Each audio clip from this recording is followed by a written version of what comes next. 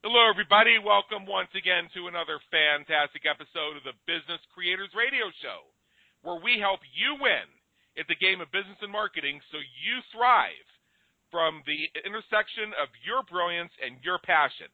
My name is Adam Homey. I'm your host, and I am honored by your wise decision to tune in and invest in yourself today. As the name says, our listeners are business creators. We have our entrepreneurs, small business owners, local business owners. We have the marketing and business coaches, consultants, and mentors. We have the folks who help others create their businesses. And we have the do-it-yourselfers like to have your own hands on the levers. If you are one or more of the above, and like you, many folks who tune in every week are all of the above simultaneously. Take a moment, explore our previous and our upcoming episodes at www.businesscreatorsradioshow.com. And while you're on the subject, subscribe to our iTunes channel. You'll get fresh content every week. You'll get immediate access to over 240 episodes on a breadth and depth of topics relevant to business creators just like you.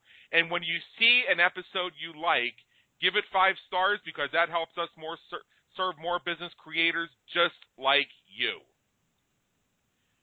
All right, today's topic is going to be one of those things that we address with our masterminds, we address with our coaches, we address with ourselves at 3 o'clock in the morning when we're trying to make a very important decision about how we make our brilliance and passion accessible and available to our market. And this is that topic, how to raise your prices and not lose customers. We have a lot we're going to cover today, and hopefully something that we share with you over the next 57 minutes is going to reveal some sort of block that we can move aside or some sort of avenue that we can pave and clear for you so that you can raise your prices and not only not lose customers, but potentially gain customers. To help us with that today, we have with us somebody who I've wanted to have on the Business Creators Radio Show for a good while now. I've been following this guy for about a year, and we first connected about 2 months ago, and just with our schedules, we've been looking for a way to get him on Business Creators Radio Show, and I'm so happy that today is that day. His name is Patrick Campbell. He is somebody who has seen inside more subscription and SaaS or SaaS companies than anybody else in the world. Is the co-founder and CEO of a company called Profitwell, formerly known as Price Intelligently. Patrick is leading a scrappy team of 40 who are helping some of the world's best companies like Zapier and Wistia, companies that many business creators have heard of and use on a daily basis, identify pricing and growth strategies that are actually working today. Patrick has bootstrapped Profitwell from nothing in 2012, just 6 years ago, to $10 million last year in 2017. A leap of 0 to 10 million in 5 years sounds pretty good to me. So let's meet this gentleman. Patrick Campbell, come on in. The weather's fine. Good to be here. Welcome. I love it. Awesome. So what I'd like to do here, especially for our guests who are just getting a chance to get to know you, who may be listening to this through their live streams and opening up separate browser tabs asking who is this Patrick Campbell guy, is let's take a step back. I just told the world a little bit about what you've been doing with Profitwell and the journey you've made over the past few years. But let's take a step back and let's explore a little bit more about your personal journey and what's brought you to where you are today, sharing with business creators from the intersection of your brilliance and passions. So tell us a little bit more about that. Yeah, so just in my background, how I got here, all that kind of fun stuff. Yeah. Awesome. Yeah, so my background, econometrics and math. I'm from Wisconsin, so I'm from a town with more cows than people. So that's where I kind of started, working my way into math and science, basically, because it was one of those things where you had a lot of time on your hands growing up in kind of rural America, and went to school in Illinois. And then I ended up, from a professional standpoint, I worked in D.C. in the intelligence community for a little while, doing kind of economic modeling, and then ended up coming to Boston and working in Google in order to kind of, basically cut my teeth in the tech industry. And that's kind of what led me to Price Intelligently and ProfitWell. But yeah, it's funny because when you ask that type of question, I'm thinking, oh, what are the things outside of work? And I'm like, I don't know if there's anything else outside of work, and that might be sad, but that's kind of reality. Right. So let's dive into this because we have a lot to cover. And I think before we can even discuss raising prices and keeping customers, let's explore one of the foundational topics, which is why do you need to be customer obsessed, and how do you foster that culture? Yeah, that's a great question. I think customer obsession, it's a product. It's not even, a lot of people look at customer obsession or customer research as basically, it's a nice to have. And in reality today, it's gone from being a nice to have to being what you absolutely need to have when you're building a particular company. And it really doesn't matter if you're a tech company, a non-tech company, a retail company, an e-commerce company, a brick and mortar company, you're selling manufacturing goods, whatever business you're in right now. Because there are so many new businesses out there, because everyone's doing the same types of advertising, because market density is getting so high at this point, the customer is really the only person who is going to reveal the secrets, if you will, around how to build your company, how to price your product, which I know is what we're talking a lot about today. And they're really the only ones who are going to be able to kind of have that focus. And, maybe 10 years ago, you could kind of brute force your way to your pricing or your product or, kind of acquisition. But today you really need to have a little bit more of a scalpel approach kind of understanding. And from a cultural standpoint, that really comes into play when you're looking at things like, making sure that you're basically having your entire company fine-tuned and close to that particular company or customer. And oftentimes, most people who are not customer-focused, they end up kind of washing out and not really being successful. And so there's a lot of things we can get into on how to actually, push your company this way. But the short story is it's really just a reality of growth at this point. Sure. So what are some of the key indicators as we start to think about pricing and knowing if your pricing strategy is killing your business? That's a great question. So I would say from a numbers perspective, one really big key indicator is typically if your average revenue per customer, particularly if you're a subscription business, but even if you're not, if that repeat purchase rate and that average revenue that you're getting per customer over their lifetime isn't increasing, it's typically a sign that your pricing hasn't been tinkered with enough or is problematic. And the reason for this is because your product and your brand are constantly improving, and your price being the exchange rate on the value that you're providing. That particular piece means that as your brand and as your product improves, your price should improve as well. So that's a really good economic piece you can look at in your business. But from a little bit more qualitative aspect, if you're getting no pushback or no objections from your actual sales process, and that could be, really, really high conversion rates if you don't have a sales team, or even just literally no one is objecting to when you're putting a proposal out if you're a little bit more of a traditional sales team, that's a really good, easy, qualitative thing to spot to at least know that there's probably some room to move your pricing at some point. Yeah, very true. So a lot of times we see issues with price increases or changing your price having to do with fear. And we'll get to that in a moment. But before we get there, you had mentioned in the green room something about quantified buyer personas. And I think as we think about some of the indicators of how the pricing strategy may be slowly strangling our business, let's look at what some of these buyer personas are. What is a quantified buyer persona, and why is this so important to everything we're talking about? Yeah, absolutely. So a buyer persona or customer profile, and I know it's talked a lot about in content, it's basically a measurement of who you're selling to. And the quantified buyer persona, it basically takes those classic buyer personas that HubSpot, Marketo, and all these other, companies have been talking about for a decade at this point, and it just takes it to that next level of understanding actually what those buyers are almost thinking from a data perspective. And so more specifically, what that means is it's not really important, or it's not necessarily as useful to understand that, oh, we're selling to Sales Sally, right? Like that's a classic cute name for a buyer persona. It's more powerful to understand that Sales Sally is sales teams between 1 and 10 people. They really, really like these features. They don't really like these features. The willingness to pay for that Sally is $100 per user. The LTV, or the lifetime value of that user, is X. The customer acquisition cost is Y.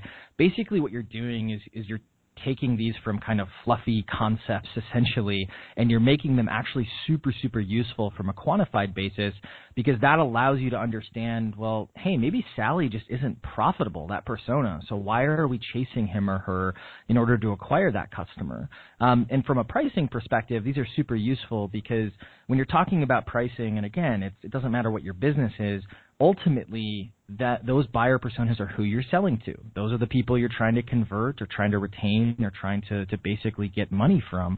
And so if you don't know who those buyers are, there's no way you're going to know how to have a good or a proper pricing strategy, let alone if you're having a bad pricing strategy.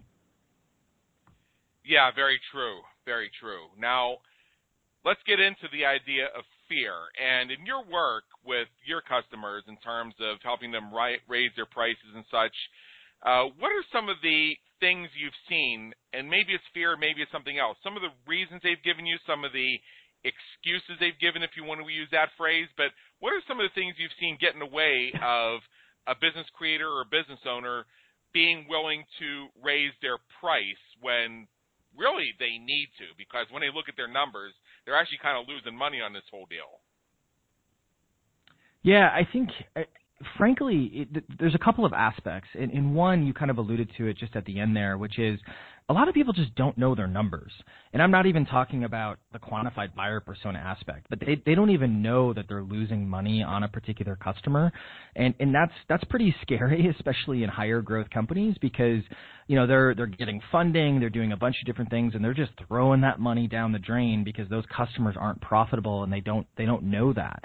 But kind of gets to something else that you and I were chatting a little bit in the green room about, which is a lot of times it's people and politics that actually get in the way of price changes.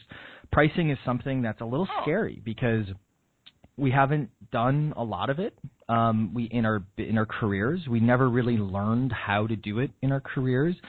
Some of us, even if we have an MBA, we took one course and it was really, really theory based.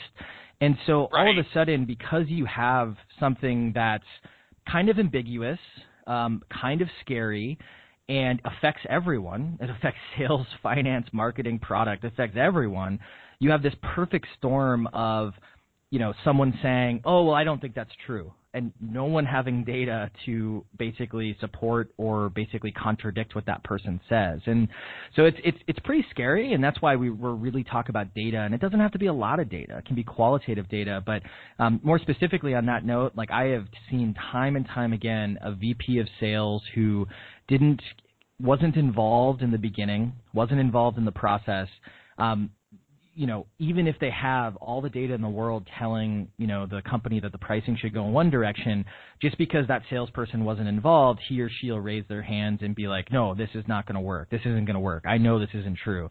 We can't raise prices. We can't raise prices. And it's not always a VP of sales. I don't want to pick on them. It definitely is a lot of times though.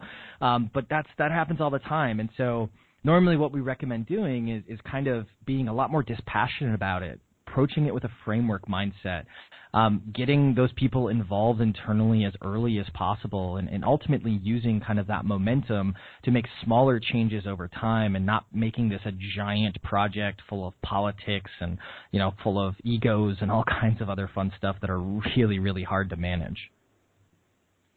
Yeah, and you know what I see sometimes, and I don't want to knock coaching and mastermind programs because I belong to them and they're great. I am a coach and a consultant myself, so I don't want to cast any aspersions, and I'm glad to see that in the work that the programs I belong to do and in my own work we don't see this. But unfortunately, in so many cases we do, I'm going to give you by example of a story. This is somebody who at one point was a client of my firm years and years and years ago, and I've also been a client of hers. And she belonged to a mastermind, and she presented that she wanted to work with the mastermind to design strategies for, helping her get more clients for her own form of coaching business. And it was a very heart-centered type of thing. It wasn't really a hard type of business, what have you. So she was looking to own her, own, as in modify her marketing message. She was looking for things to be aware of in the marketplace to help her get in front of more of the right people. And rather than help her with that, they just immediately jumped on it and say, "Oh, what are you charging for this? Oh, you're charging $500 a session? Oh, no. You don't do that. You now charge $5,000 a session to work with you personally, and then you only deal with 5% of those. Everybody else, you need to hire a team of coaches, and they charge $1,500. You think that might freak somebody out? Yeah, it's so uncomfortable, right? Because at that point she was riding high on $500 an hour, and she was just saying, "I want to get more of this." And maybe through that process, she could have gotten herself up to $750 an hour, maybe even $1,000 an hour. Maybe she could have identified 3 different types of coaching and mentoring with 3 different price points. But the challenge that she ran into is rather than even hear what she was saying and hearing what she was asking, they basically jumped on her and gave her the old, "Well, you got to add a zero to this, and you got to outsource this. You got to build a team." Well, she's about as interesting in building a team as she was as triggering an aneurysm in herself, so that didn't work. And how do we go from heart-centered to add a zero to it? There's a complete mismatch in market message there, and unfortunately, I see folks who probably are due for a price hike. I mean, for the work that she does, having myself experienced some of that work, I felt like I was getting away with something at $500 an hour. I should have been paying $750 an hour. And later on, when she had raised her prices a bit, I was thrilled to pay because I knew the value I was getting. And I think we're going to talk about some of that over the course of the hour, too, is how to create reactions where I actually feel like I should have been paying more, and I'm happy to do so later on. So with all that, that could really trigger some fear there. And Patrick, in your experience, are there any other messages that folks who are maybe considering raising their prices or changing the value proposition to justify a higher price, they make the move to do it, and then they get this feedback that just scares them back into their current position? Yeah, I think you bring up a really interesting point there, because if you try, and this is what a lot of people do with pricing, they make it into this big ambiguous project, right? Where all of a sudden, someone came in and was like, "Hey, raise your prices $5,000," and even if they said that in a calming kind of manner that really resonated with the person you were talking about, it's still really scary, right? Because all of a sudden you're adding a zero, you're 10xing. And it doesn't sound like they necessarily understood what she wanted out of the business either, right? And so I think that the biggest thing is think more incrementally, right? Because again, your price is the exchange rate on that value that you're providing, and your price is a function of the actual number you're charging, the goals of your business. In this particular case, maybe she doesn't need that much. Maybe she wants to only have 10 clients, or maybe she wants to have 50 clients, right? And have a lower price point. But it's also a function of your packaging, like what is being included in that, and then even your positioning as well. And so all of those things kind of come into play, and you can increment on those over time. So we really recommend people starting small and basically going after, let's just do one thing, right? Let's just focus on the number, or let's just focus on, how can you, package your product properly, those types of things.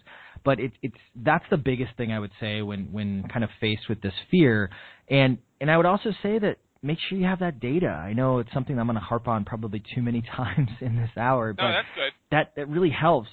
I think they could go out and they could basically ask, 50 people based on, hey, this is the experience of an existing customer and the willingness to pay, and maybe that's like you had, $1,000, $2,000, et cetera, dollars an hour, more than happy to pay that because you've had the experience.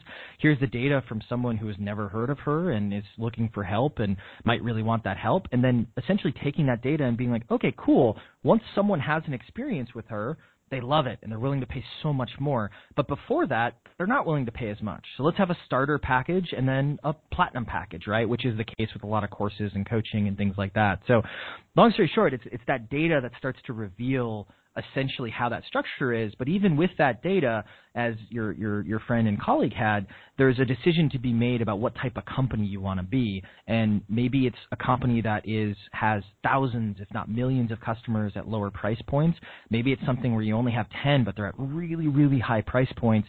And, maybe it's a company where it's just her, and maybe it's a company that has thousands of employees, right? That's a big factor with pricing that not a lot of people think about is basically what you want to be when you grow up, as they say.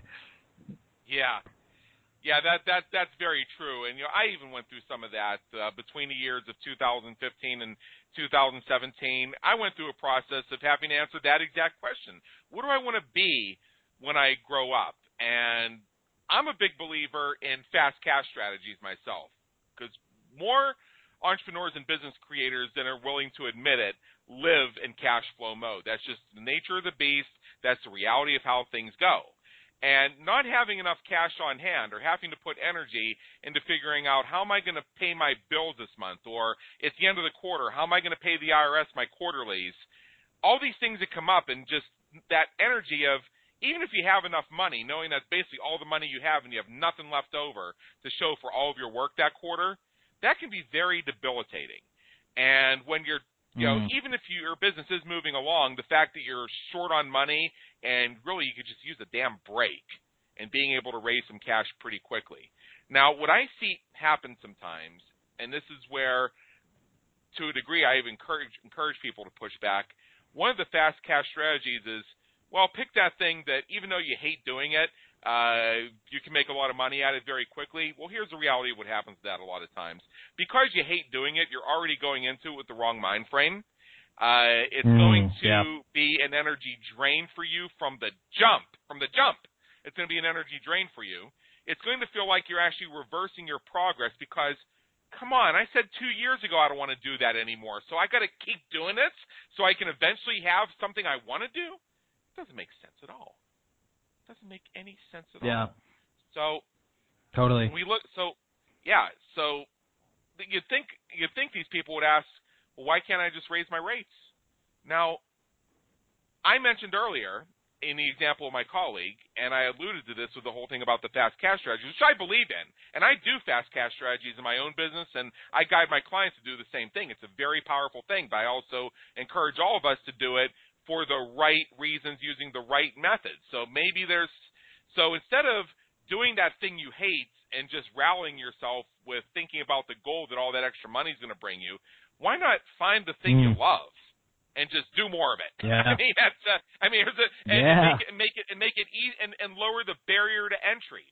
You hit on something, Patrick, I thought was brilliant, and I can't wait to get into the quantitative side of this. I know you're going to speak with us more about data, and we're going to get there in just a moment. But what I'm seeing more of in the industry is I'm seeing these pop-up groups where it's a very short-term program. It's maybe a week or two. People pay $500 for it. They get one specific thing handled, and that's great. I've seen 30-day coaching programs that cost $1,500. They get one specific thing done, and it's great. And then from there, folks who go through those short-term programs receive the opportunity to invest in something that's longer-term or higher level. But you said something very, very powerful, which is give folks the opportunity to experience one result quickly with you before asking them to sign away their firstborn child. And I think that's an error that we've seen 100%. with a lot of coaching and mastermind programs. There are great ones out there, but when you do the math, you're basically committing to paying $50,000 over 12 months, potentially to somebody you've never invested in before. Why not offer those people the opportunity to see what you can do and then envision themselves getting 12 times this. Now we're dealing with very simple math that even I can do.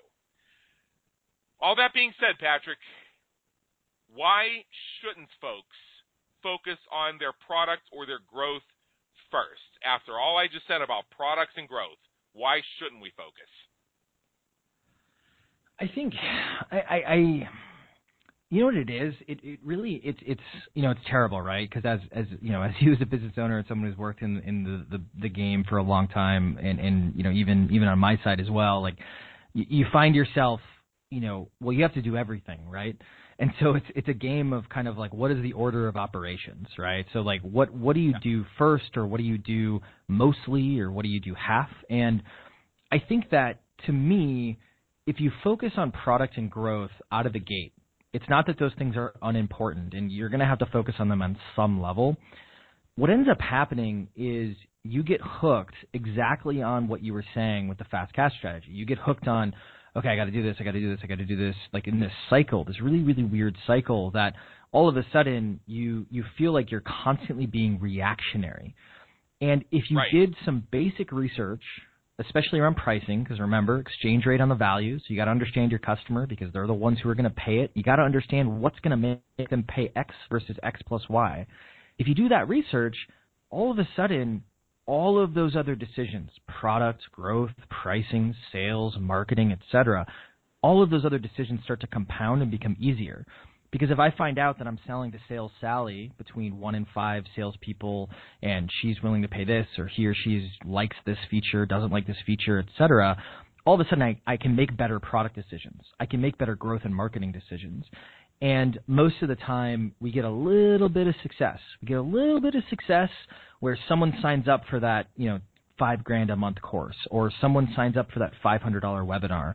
We get a little bit of success, and then all of a sudden, we just want to go all in on that success without kind of being a little bit more methodical, a little bit more professorial about where that growth comes from. And so ultimately, that's why I wouldn't go all in on product and growth right away, although those are obviously very, very important. You got to balance it with that research and that pricing, et cetera. All right, let's talk about research and let's talk about data, because I can tell you're actually kind of excited to do so. How do you it's like my life, man. So let me start with an open-ended question, and depending on how you share with us, we'll drill it down even further. How do you identify the price your customers are willing to pay? We're halfway through. Let's just ask the question. Yeah, I know. And whenever someone asks me this, it's always like, the expectations are some magic formula or some, special way to do it. And in actuality, it just comes down to what I already said, which is talking to your customers. Now, you have to talk to your customers in the right way. And I'm not talking about, hey, John, like, how much are you willing to pay for this, right? That's not going to get you the right answer. There's going to be too much bias, all kinds of problems with the way we ask. The better way to ask is to take advantage of how human beings think about value. So we think about value in a spectrum-like manner. So we know the glass of water in front of me is naturally less expensive than the computer that I'm typing on or I'm working on, right? We just naturally know that because we've purchased these things in the past, but we have the anchoring effect of what we get out of that glass of water versus, that particular computer. You put me, 7 days without water in the desert, I'm not going to want to buy a computer. I'm going to want to buy that glass of water for as much money as I basically need to pay, right? I can has water right meow. Yeah. You start to, your brain starts to play tricks on you. You start to see oases. Mirages, yeah. Yeah, I like that. Totally. And so you can take advantage of this by asking ranged questions. So the nice little hack that we like to use is, instead of asking you one question about, hey, how much are you willing to pay for this, we like to ask people, at what point is this way too expensive that you would never consider purchasing it? At what point is it getting expensive, but you'd still consider purchasing it? At what point is this a good deal? And at what point is this too cheap that you question the quality of it? And what's really cool is that those 4 questions, and you could use them for mastermind courses, subscriptions, anything under the sun, and we've seen it work out for all types of different products. But when you ask those 4 questions, you actually can take that data and with some basic math, and I promise you it's pretty straightforward, you can do it in Google Sheets or Excel, you actually start to figure out what that price elasticity looks like. So you can actually start to see, if I raise my price this much, I'm going to lose this much sales, or I'm going to gain this much sales, depending on where your price point is. And those questions are super important as a group, because a lot of us are producing products that we might be priced at that $500, but it might be too cheap, or it might seem too cheap. And that's what's so fascinating about the coaching and mastermind industry, is that if someone was selling you a mastermind for $100, you would be like, this must not be worth it, right? Because all of the industry, or a lot of folks in the industry, are selling for thousands, tens of thousands of dollars. So that group of questions is really important. And depending on if you're sending out a survey or if you're doing them, actually asking someone physically in front of you, you might only ask 2 of the 4 questions. But it's one of those things where asking in ranges is super powerful. Right.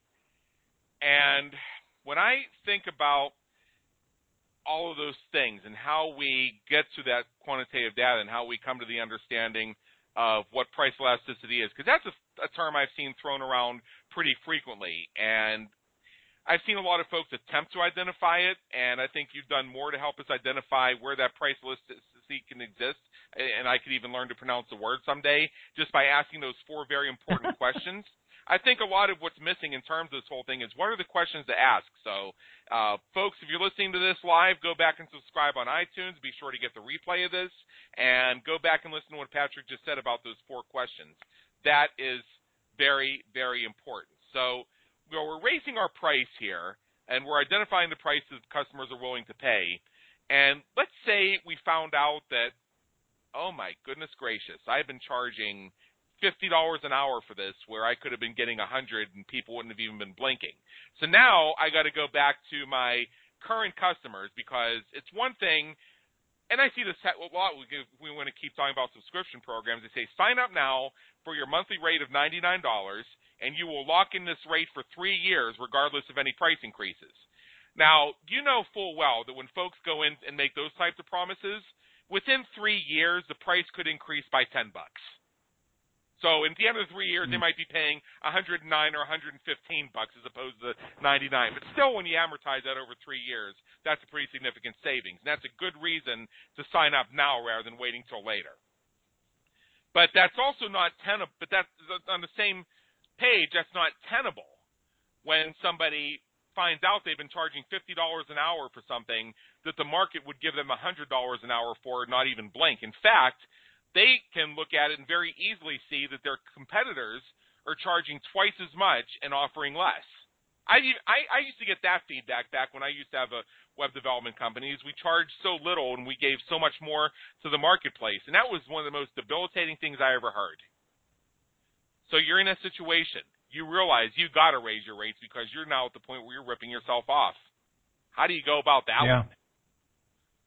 Yeah. Well, the first thing is you're going to lose customers no matter if you lower, raise, announce any pricing change. A lot of people use it as an excuse who weren't really ready to go. And so the reason I'm bringing this up first is you want to get yourself in the mindset that it's not about the short-term keeping of that 1, 2, 3 customers. It's more about the long term of extending, basically getting what you're worth on the bulk of your customers and the majority of your customers. And so when you start working on this, again, back to the data. That's really important to understand where you can raise those prices and where you should raise those prices in particular. And it can be qualitative. It doesn't have to be quantitative, but using some of the questions that we talked about, it's super, super powerful. Now, beyond that, once you've kind of realized that, you've done a little bit of your homework, then you kind of have to, as they say, kill your darlings, right? Where are you going to raise that price? And what are you going to give up, right? Because some of those customers who are on that $50 plan, they're on the $50 plan because it's at $50, and they're not really the customer who's going to pay $100 as well. So again, you're going to lose some of those folks.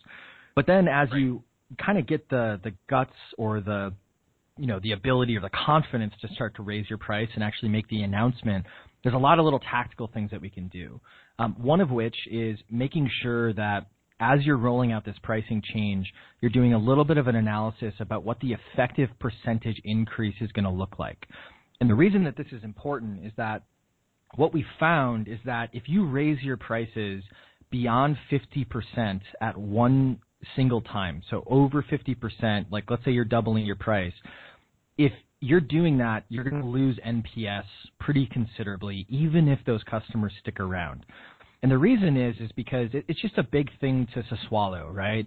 And some of us, out of circumstance, we have to raise our prices, doubling or more, because we just realized, oh my gosh, we're losing so much money. This is the only way we're going to survive.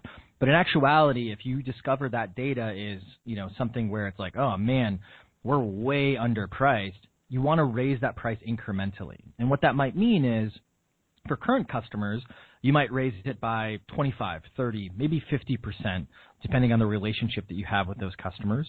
But then a year or 2 years down the line, then you're going to raise it to kind of get up to where you should be, if that makes sense.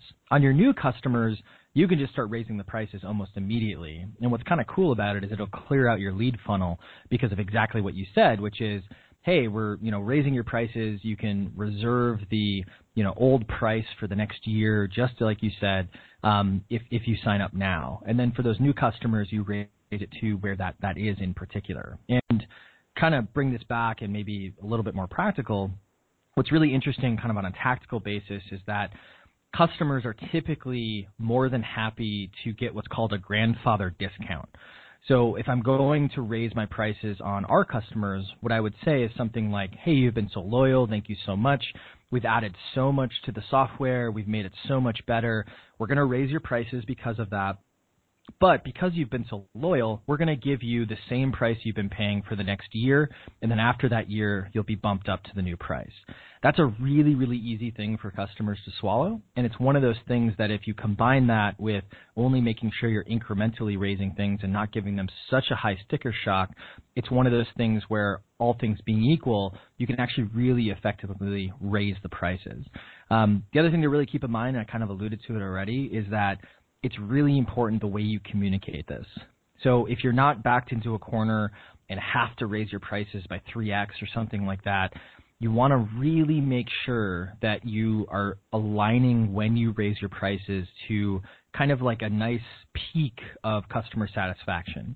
So making sure that you've published, that extra piece of content or that extra feature or that extra kind of gift that they got really kind of boosts that NPS as much as possible, or that customer satisfaction, because you're going to lose some of that when you raise prices, not because the pricing isn't justified, but just because, like, if we're used to paying one thing, we don't necessarily want to pay that much more for it, even if we're more than willing to pay for it, if that makes sense.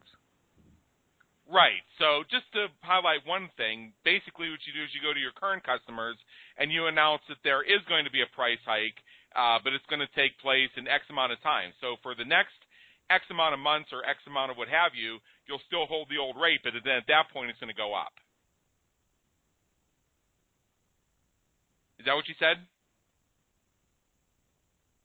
Yep, exactly. Yeah, that can work in some things. Although, the truth be told, we do get into cases, and I've seen this with clients where they were charging $50 an hour for something, just to use a number that our audience can easily follow, and it should have been twice that. So yeah. There are things that come up, and I think you addressed this very well, where you literally just cannot go on another day charging that because you are murdering your business by continuing to charge that rate even one more day. Yeah, you recognize that you allowed that to happen up until now, but with that awareness of what the market is actually willing to bear. And then when you find out, wait a minute, I'm charging $50 an hour and I'm delivering quality, and my competitors are charging $100 an hour and they're delivering crap that people are complaining about. And here's something I see a lot with folks, and this is something that got me fired up and created the whole idea behind the Business Creators Institute and helping people win at the game of business and marketing, say thrive from the intersection of their brilliance and passion, not just volunteer from the intersection of brilliance and passion. Thrive. That's where this all comes from. You'll have that person who's charging $50 an hour that will have a conversation with somebody where they give some of their best information, and then that prospect doesn't even say thank you. They just disappear. And then a year later, they come back and they say, well, I ended up working with so-and-so who's your competitor, and they charged me $20,000 to do this, and they didn't do anything. So I really need your help, and I can't even afford you, but I want you to do it anyway. And by the way, is there any chance because we're friends I could get a discount besides? Now, Yeah, I'm going to say this for the benefit of our listeners, but the first thing that goes to your mind is, fuck you. You should have worked with me a year ago when I told you to, because that's how people really feel. Like, goodness gracious, you're going to come back to me when I offered you the deal of the century. You go to my competitor, they charge you 3 times as much, and they rip you off, and now you want me to not only guarantee this old rate that I offered you a year ago, but you want me to give you a discount on top of it and swallow your mistake and literally pay for the mistake that you made? No. Yeah. This is where I learned. I love that. This is where I learned something very important when it comes to contracting and the formation of agreements. Is we had the situation where we had a prospect where we quoted them a rate for something, and I'm going to say it was $5,000. Well, they went away, and they decided they want to do it that time. And then they came back to us 6 months later, and they wanted to do like a piece of that thing that we had quoted. And our rate at that time for doing a piece of it was $5,000 because while they were off playing, we were raising rates. And they said, well, but here, look at this. I have this email from you from 6 months ago, and you were going to do all this stuff for just $5,000. And now you want us to pay $5,000 for just this one thing? This is where I learned something very important. When you're writing an agreement, put an expiration date on it. So if you're giving them a rate, that rate is good for 30 days from the production of that document. And if they don't take up on it in 30 days, on day 31, and this is even a recommended tactic, if they come back to you on day 31, especially if you've followed up and they haven't responded to you at all, on day 31 you say, well, I gave you the rate and I checked in with you 3 times. I didn't receive a response from you. Well, that was our rate 30 days ago. Our rate now is $6,000. Yeah. No, I love it. This is great. This is super smart. And part of the teaching behind that tactic is to train your customer that they don't get to be a wishy-washy pain in the ass. That when you make an offer, that means you are offering to move them forward. You are offering to solve their problem. You are offering to get them the result that they need. And if they're not taking you up on the offer to get what they need, to solve their problem, to experience the results, then they need to pay more for the opportunity to do that later. Because that train pulled out of the station. It's not like the train's going to pull out of the station, and they're going to say, whoa, wait a minute. So-and-so who knew full well that this train was pulling out for the past month just bought a ticket. Let's rewind the train 500 feet so they can get on. It doesn't work that way, folks. Nope. I love that. No, it's good. Yeah. I think it's one of those things. Don't train your customers. Train them the right way, not the wrong way. Right. Now, one of the things we're going to ask is how do you raise your prices and not lose customers? And you revealed to us that sometimes we do have to kill our darlings and we may end up losing customers. But here's what I've seen from folks who've raised their prices successfully. I'm going to give you an example. I'm not going to call them out because I know they're listeners of this show because they've given me feedback on it. But they have a sort of therapy practice. I'm just going to say that. I'm not going to say anything more so we don't identify them. So they were charging $125 an hour for their therapy. It's not actually therapy, but I'm just using it as a label. And then they got some media exposure. And we're talking major media exposure, the kind that gets your phone ringing off the hook. So they, as a matter of necessity, had to jack up those rates. Rates now $250 an hour. And what they found is not only were they working with clients that were more fun to work with, but they were actually turning more people away at $250 an hour than they were turning away at $125 an hour. It's like not only did they get to work with better clients, but they had more prospects at a higher rate, as opposed to, well, if I raise my rates, people aren't going to work with me.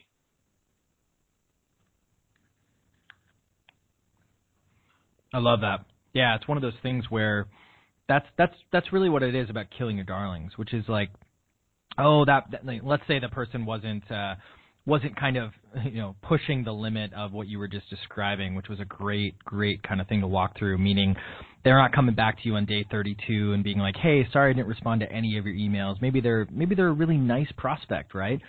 But it's one of those things where some of those prospects, they can consume your content. They can, consume the free stuff that you're giving away already. The people that are really interesting to work with are the people who actually value what you're providing, and those people are going to pay for it. The people who are going to nickel and dime you, very similar to how you like to be treated as a customer, or don't like to be treated as a customer, I should say, those people who are going to nickel and dime you are the ones that it's just going to make the life so much harder when you're actually serving that customer, particularly because they're not the people who appreciate what you're offering. Yeah, that's very true. I mean, I can give an example, and this is from somebody who owned a digital marketing firm. Is they had this one client where they had a very specific agreement about what was in the agreement and what was going to be offered, and they had this client that kept coming back trying to argue that they had agreed to do things for this client they'd never agreed to, and the client wasn't even sure what they were paying for, and the digital marketing provider kept saying, well, it's in the agreement. Just go back and review that. Let me know if you have any questions about what's in the agreement or if we need to modify the agreement. And the client would kept saying, well, I don't know where that thing is. And they'd keep resending it to them, and et cetera, et cetera, et cetera. So finally, this digital marketing service provider gets to the point where they can look at that agreement and they can check off and say, I did this, I did this, I did this, I did this. All the bullet points are checked off. And they can answer how they did that bullet point. So we delivered the whole thing. And they go to the client and they say, good news, we've made it, we've arrived at the promised land, we've done the work, and let's have our wrap-up session so we can get you going with these results. And 5 minutes later, the client comes back to them and says, bullshit, you didn't do anything for me. And all of a sudden, they have a scanned copy of that agreement with handwriting all over it. And you can tell it's been crinkled, you can tell coffee's been spilled on it, it's got bent corners and everything else. You know that agreement the client couldn't find? But all of a sudden, when the client is told that their little game of trying to squeeze extra thing into the agreements is now coming to a definite end because we're done, oh, well, the gravy train stopped. Oh, whoa. And that agreement that they didn't have, they couldn't find, they probably had never even read, they've been staring at it every day. Now compare that to having a client, and I talk about this in my book, Groundhog Day is an Event, Not a Business Strategy, because this actually happened with a friend of mine who's a web designer. I call her Carly in the book, but that's not her real name. She had a client where she had done some things with the client, and the client liked it. Good stuff. Client comes back to her and says, hey, I was wondering if you could do this for me now. I think this is in your wheelhouse. And so what Carly does, because she's been programmed to do this because of this fear of raising prices and scarcity and everything else, she gets back to the client and says, hey, you know what, I'm happy to do so. I just have a couple questions for you. Because she had been programmed in her mind that to simply say, yes, this is the price, let's do it, was something that would cause a reaction. So she had to make it look like she was being thoughtful, even though she understood the client perfectly. And so the next morning, the client wrote to her and said, Carly, please tell me we haven't wasted a whole day already on you waiting on a quote okay from me. You know me well. You know that I have more money than time. And what I don't have time for is this jacking around. So you can do the work. I know you can do the work. Tell me how much. Charge my card, and let's get going. Now, in the world of scarcity and fear, she might have literally crawled under her desk in the fetal position like, oh, my God, what have I done? And in fact, she almost had that reaction, as she told me. But then she said, wait a minute. What is this guy really saying? And she decided to try something. This was a risk on her part. But she wrote back to the client. In the book, we call him Vic. And she said, Vic, I am so happy that we have the kind of working relationship where we have this level of trust in each other. I'm letting you know that I've just charged your American Express card on file for the amount of $3,750. I will have a draft from you a week from Thursday. If you have any questions in the meantime, let me know. That was a risk. And she actually did charge his card $3,750 because what she read in his email was like, are you really telling me you sat around and waited for me to say it was okay? So she took that risk knowing that if he got pissed off, she could just refund the money. And he wrote back saying, wow, Grasshopper, you learn quickly. Can't wait to see the draft. If you have any questions, I'm here. Take care. So that was a that was a very rough feeling in the dark with the blindfold on lesson about how sometimes the issue with pricing has to do with the marketing and who you're communicating with and how you're communicating with them. This jerk of a client of hers was actually taking time out of his very busy practice to mentor her on the joys of working with affluent other folks out there who aren't lessons. So I think a great way as we roll towards the end of this is to, what insights do you have on, aside from everything you've already shared with us, just getting out of working with blood-sucking vampires and getting towards the type of clients that will be enthusiastic about paying us more in exchange for great results. Some of this may be recap of what you've already shared, but since we're near the top, let's recap it now. Yeah, absolutely. I think, frankly, and it's kind of how we started the show. You probably are underpriced right now. Raising your prices, I think, is something where all of a sudden that starts to kind of get rid of those folks that you're referring to, and then making sure that you actually are charging for the things that you're doing. Another time, especially on that proposal, story that you were telling, they were probably doing everything without basically charging those individuals. You're doing stuff out of scope, and it's the best words that you can say are, hey, we're more than happy to do that, but it's out of scope. I'm more than happy to send over an additional scope and the additional charge for what that is. And going a little bit further, that particular buyer persona kind of stuff that we talked about, that's super powerful because those, affluent people in the story that you just said, sometimes they're terrible to work with. They're paying a lot, but they're terrible, and there's no money that's worth, dealing with some folks like that. And so it just really comes down to who do you want to sell to and what are you going to sell them? Because in some cases, if, he or she is just selling to that person in a way that it's, doesn't have to be that stressful or doesn't have to have that situation, then that's great. Other times they might be okay with that if the money's high enough. But if you pick that customer and you understand that price and you're charging for what you're worth, which is something you can measure. It's not a psychological thing you have to think about. It's something you can actually measure. Then you start to get rid of those types of customers. And ultimately, the other one thing that I said previously that I think is really applicable to this question is you also have to understand what kind of business you want. If it's something where you want to build a $100 million business, you're going to have to deal with some of those bloodsuckers and try to figure out how to deal with them and how to scale them and train them, etc. If you just want a really successful coaching business or a really successful digital marketing consulting business, you can be choosy with who you go after and who you work with. And those are typically the most successful vendors that I like to hire, mainly because they're very, very upfront about what they do and what they don't do, rather than the vendor who's going to charge me the lowest price, but it's all wishy-washy, and I'm not really sure if the product's going to be good or not because I'm not getting any direction from them. So those are the really big things in terms of not kind of going after those very problematic types of customers and making sure that ultimately you're charging for what you're worth.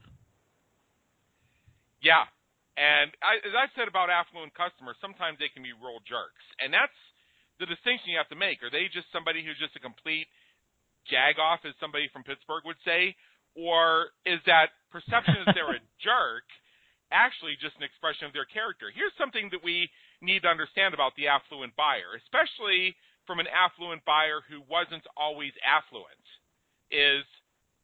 and when you recognize this, it becomes so powerful for you. They get off on their power to make wide-ranging decisions very quickly with limited ranges of data. So when we had the case of Carly, who wanted to charge $3,750 for a project, she had been conditioned by working with bloodsuckers and bottom feeders that they would take that as a personal insult and attack her character for asking that type of money. But now she's working with someone, Vic, who thinks she's great. She does great work. And he wants more of that great work. And to him, $3,750 is a bargain when he's dealing with somebody who knows what they're doing. They're going to deliver a great product with little need for help. They're just going to be able to do it because they know what they're doing. They're qualified, they're competent, they're dedicated, they're passionate, and he's going to get it quickly. He's not going to have to wait for weeks or months. He has that understanding, and he just gets off on the fact that he can just make snap decisions like, well, so $3,800 for this? It's nothing. Do it. And it was actually a bit of a surprise to him that somebody would question whether that was actually a discussion item. To him, that's like ordering lunch. To somebody who's used to blood-sucking vampires, that's like walking on hot coals that actually are hot, not those fake hot coals like they have at the Tony Robbins events. But these are the ones that really are hot, that will burn you. And that's a big jump. That's a big jump to make. So in that case, we argue that Vic was, he's kind of a brutish, abrasive person, and that's what makes him great at the work that he does. And it's that same enjoyment of being a wealthy, affluent customer that gives him the bandwidth to say, I will very easily commit a lot of money to you without even a discussion because I am confident that you'll do the work. I'd love to have more customers like that. Yeah. So I think that also goes into a mindset thing is the person really being a jerk, or are they just expressing their power in a way that you're not used to because you're used to having to tiptoe around the situation. And if we can get around that, I think that's going to be one of the most powerful outcomes for our listeners. Now, we are now at the top of the hour. We have 3 minutes left, and I want to give one of those to you, Patrick. If you could please share with our listeners how you serve business creators from the intersection of your brilliance and passion and what they can do to take the next step with you to start resolving this price issue. Yeah, absolutely. So we essentially do the research and the data side of everything that we talked about, and we do it in it's a little bit hard to talk through those graphs and that data on a show here, but we go really in depth into picking out that customer and things like that. And one thing that we do offer are free pricing audits. So if you need someone to basically tell you to charge more, or you need someone to take a look at your business a little bit and just kind of tell you, hey, this is the biggest problem here. It's not your price point, it's your packaging, or it's your customer, or those types of things. You can feel free to email me at pc@profitwell.com, and we'll hook you up with our pricing team. That's fantastic. And let's say your website one more time, www.profitwell.com. Yep, and then www.priceintelligently.com. We got 2 domains. It's a little confusing, but once you go to the pricing one in particular, it'll be a little bit clearer. Okay, so let's say that second domain. Say that one more time just so our listeners fully get it. Yep, priceintelligently.com. I love that. Not only a domain, but also a call to action. So, priceintelligently.com. Patrick Campbell, thank you so much for being with us today. It's been an honor and an education. Thank you. I appreciate the time, and thanks for having me. And for everybody listening, this is Adam Homey, host of the Business Creators Radio Show, where we help you win at the game of business and marketing so you thrive from the intersection of your brilliance and passion. Please take a moment, check out our previous and our upcoming episodes at www.businesscreatorsradioshow.com and subscribe to us on iTunes. Till next time, have a great day. Take care.